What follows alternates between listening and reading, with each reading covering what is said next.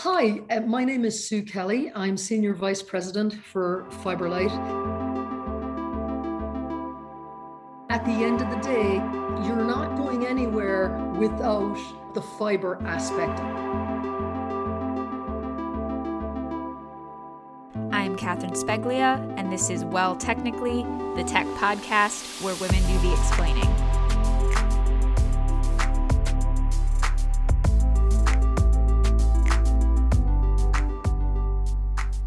Hi, Sue. How are you? Hello, Catherine. How are you doing today? I am great, and I'm happy to have you here today. And we'll be talking about an aspect of 5G and networks in general that is often overlooked by the media, which is fiber. Fiber is, of course, critical for our networks, but it's often taken for granted. So we'll be digging a little bit into why that is, but mostly focusing on what operators and enterprises are really looking for when it comes to fiber. First, though, what is an example of a time in which being a woman has empowered you? Wow, what a loaded question, and how much time do you have, right? So that's the first thing I'd say, but I would break it down this way. And I think being empowered as a woman is no different than being empowered as a person. And to be empowered, right, you make someone stronger, you make someone more confident, and you're really driving them to control their environment, their lives, right, and claiming the right to either think, behave, manage, or take action. And I think the take action piece is very important, because what I do when I work with my lads, I kind of say to them all the time, are you talking or are you doing? And if you're doing, we're in good shape. If you're talking, well, then you might as well be reading a book. So I drive that way from the standpoint of being empowered. But I recall really probably three areas in my life where I can say reflectively, yes, I have felt empowered as a woman. I felt empowered as a person. And I felt pretty good, pretty vibrant on the inside. Part of it becomes our culture. And my mother would always say, your own swans are the whitest, right? And I understand that as my mother has raised us, and I look at my grandmother, and these empowering moments when I was growing up, they give you the belief. One was my grandmother every Wednesday would run what she called the old folks organization. She'd do activities, she'd bring them in, and she'd say to me, Susie, would you come in and play the guitar or pour out the tea or make the biscuits, right, for these old ones? And I used to say, Nana, these old ones are younger than you. But her belief system was, no, I'm empowered to run this organization. So our culture really gave us the sense of can do. So I went through life kind of being non-specific and going after things based on merit. When it really kicked in, Catherine, was I coached for 10 years before I got into technology for the last 20. So I'm aging myself now. But Title IX became a wonderful movement for women in athletics. And it basically was the demographic breakdown of male and females on college campuses had to be the same now in the athletic department. So for the first time, I could see how a structure and an organization and a movement was able to give a group of people a voice. And when I switched from college athletics and I got into technology, I didn't have an MBA, I didn't have a tech background, but I knew I had the skills to sell, to teach, to educate, to be driven, to be motivated. And then I found myself in an industry where I think in the last several years, 46% of the workforce are women. In technology, we're looking at 25% of the workforce being women, which has decreased from the 80s. And I think 9% of leadership in technology are women. So there's still a battle to be had. There's still stories to be had. There's still encouragement to occur. I think we do well. So it reminded me, as you posed this question and so kindly invited me on here today, I have to continue to keep in that mentorship. I have to continue to reach out to women and just guide them along and raise them up, because the environment in and of itself can be a challenging one. What you said about your grandmother and how she was empowered to do work with older folks despite them being younger than her. What that made me think of was kind of how when you're talking about empowerment, it's important to realize that your identity is not just your identity, it's also in relation to other people around you and to society. And I think that, to me, made me kind of think of like privilege, where some people have a hard time seeing the ways in which they've had privilege in their life, because there are ways in which they haven't been privileged, right? And so it's kind of about understanding how you are empowered in some ways, and you can use that to empower other people. No, absolutely. I think it's all about dynamics, right? And if you're in the right environment with positive people. So when people ask you questions like that, well, when have you ever felt empowered as a woman or a man or this, that, and the other? At the end of the day, it's about whom you surround yourself with. So let's get into the tech part of this podcast. Sure. How would you say the way that the communications industry looks at fiber has changed in the 5G era, if at all? I would look, I'm a great girl for analogies, right? The old Irish comes out of me, as they say. So to me, if 5G is an era, 5G is a movie, I think fiber is the main character in that movie. That's really how I would look at that, right? So when we talk about 5G, we got the broader spectrum, right, for faster speeds, right? Comprehensive connectivity, right? More servers, better reliability on the network, smarter towers. I would even say, Catherine, smart cities and the towers, we've even kind of redefined what a tower is. I was driving down parts of Charlotte the other day and I'm looking up and going, I think that's a Wi-Fi device. I think this is part of the smart city. And all of a sudden it's really not a tower, right? So I think what 5G has done for the world is it continues to further develop that super highway of going somewhere wherever innovation wants to go. And then to me, fiber is the guardrail for that, right? So I could get into engineering speak, but I leave that to the real experts. Engineers are like American Express. I don't leave home without them when it comes to, meeting clients and stuff like that. But I would say just in principle, right? 5G, it has changed how we make decisions. It has changed how we manufacture products, how we maintain facilities. We are making facilities smarter now. It brings a new smarter world, right? IoT, Internet of Things, Industrial Internet of Things, the autonomous vehicles, artificial intelligence. All of that stuff is provisioned now, with respects to 5G. But at the end of the day, you're not going anywhere without the fiber aspect of it. So I remember years ago when I worked for the cable industry, and I thought we were really cool because we were bringing coax to businesses. And at the time, everybody was excited to have what we called then high-speed data. And I kind of giggled and I thought we were good at selling. And then I realized the high-speed data wasn't so much a novelty anymore. It was now a necessity. It became a utility. It was like turning on the lights, right?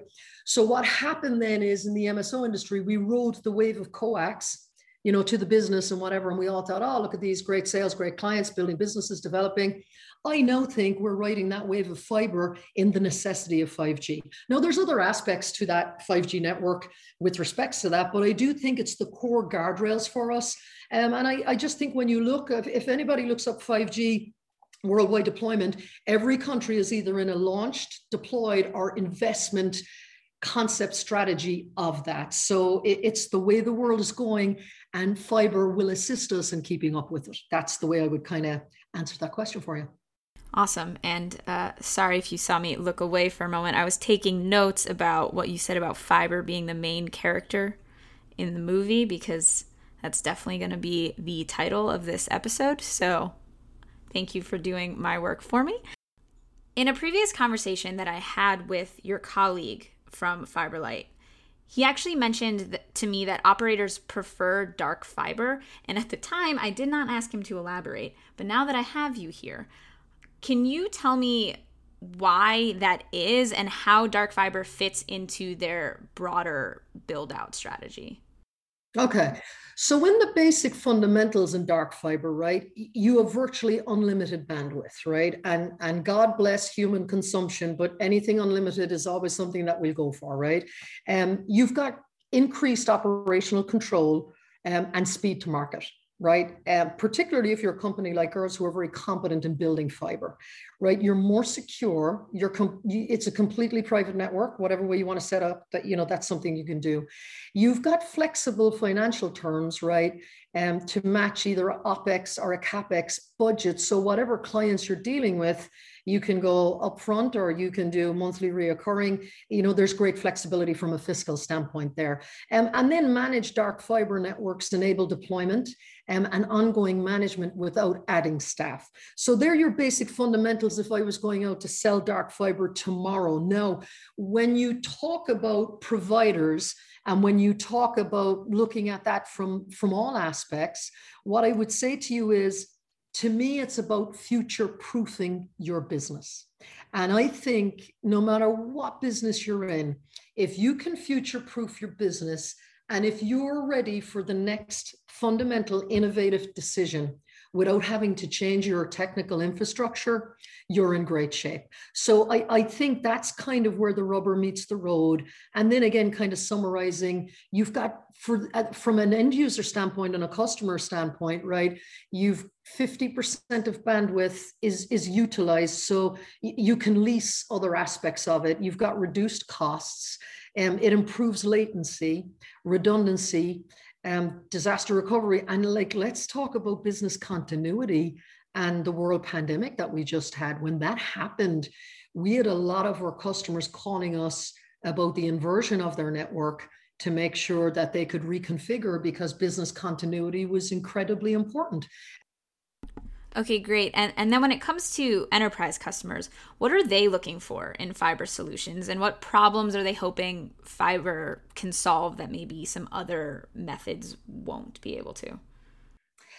Yeah, well, it's kind of like, oh gosh, the horse and buggy, and then we got the Ford motor car, and then we obviously went into automation, and Ford became what they became, and now we have vehicles, and now we have autonomous vehicles, right? So it's about an evolution. So you can talk about that evolution, right, in the sense of, okay, that's now what fiber is to the enterprise customer and the end user. I would dare to take it further, right? I would dare to say that your decision to have fiber is important, but I think what's more important is your fiber provider. Because, was it Salvador Dali, right? Have no fear of perfection, because you'll never actually achieve it, right? We all know what telecom is like. 99.9999% uptime, or whatever it is we'll claim to say it is. But there are always shortcomings. There are always force majeure. Look what happened, like I said, this past 12 months. So I think understanding that a business needs fiber for the things that I said in the prior answer, I would say to the end user, the customer, it is real important who you do business with, and not to kind of brand like, oh, you need a trusted provider. At the end of the day, you have to be doing business with someone, a provider like ourselves at FiberLight, who will bring you bad news early, who will have healthy communication, who will pitch in collectively with you. So if there are latencies, if there are inadvertent things that occur, that nobody goes to hide. And I would, like yesterday, Catherine, I was on a call with a customer, and we were recovering. Now it was a kind of a provision of supply chain and hardware and things like that was outside of our purview, but still at the same time, we were responsible for the time interval. And we sat with those customers, and there were about 6 people from FiberLight on the call, and it was like the Brady Bunch. But they commented at the end of the call of, even though it was bad news, that relationship was there, even when there were friction points, and I think that's what it's about. So I think I would definitely say to an enterprise customer, no worries about the fiber solution. Many engineers can tell you that, but who is the trusted partner that will provide that fiber to you and for you, and how they'll engage with you will make all the difference. Yeah, I think that's really important and a good takeaway for enterprise customers to focus on the provider relationship. My last question for you is more about FiberLight itself, which I'm glad you kind of talked to me a little bit about the company. So let's continue on that path. So the company is still actively broadening its fiber network and recently announced a new El Paso data center expansion. Can you tell me a little bit more about the company's longer term goals and larger business strategy? Yeah, absolutely. So I can give you one-liners here, right? almost 1,700 towers, right? 14,000 route miles of fiber. We got about 78,000 near net buildings. We go through 430 cities. I think we've got about 19,000 access points on the backbone, and 130 data centers that we pass by. So there's my canned, ooh, look at us, aren't we doing well, right? But that kind of gives you a concept. So with that, we give you the gift of that keeps on going with Cloud Connect, enhanced DIA, dark fiber, managed dark fiber, Ethernet, and wavelengths. So the good fortune and the gift that we can provision within the United States, we are now going cross-border. And what's really cool about that, the El Paso, Texas market, right? We'll have a point of presence in the MCD data centers in El Paso facility. Right, that will be a major hub to connect into the Mexico markets, right? And I think we're the fourth border crossing to support terabits of bandwidth from Mexico to Dallas. So I think we're just opening up where El Paso can connect with Laredo up to McAllen and Brownsville, and we can support critical communications cross-border, right up Dallas, San Antonio, Houston, and Austin. So it's just a great gateway, right? It decreases lag time. And honestly, it's just an expansion of our network because we think there's great propensity for wonderful end users coming on there. And obviously, we're looking forward to new wireless carriers joining us in the next few months ahead based on the completion of that build. Okay. Excellent. That was all I had for you. Thank you so much, Sue, for being here today. Listen, a lovely experience. Thank you so much.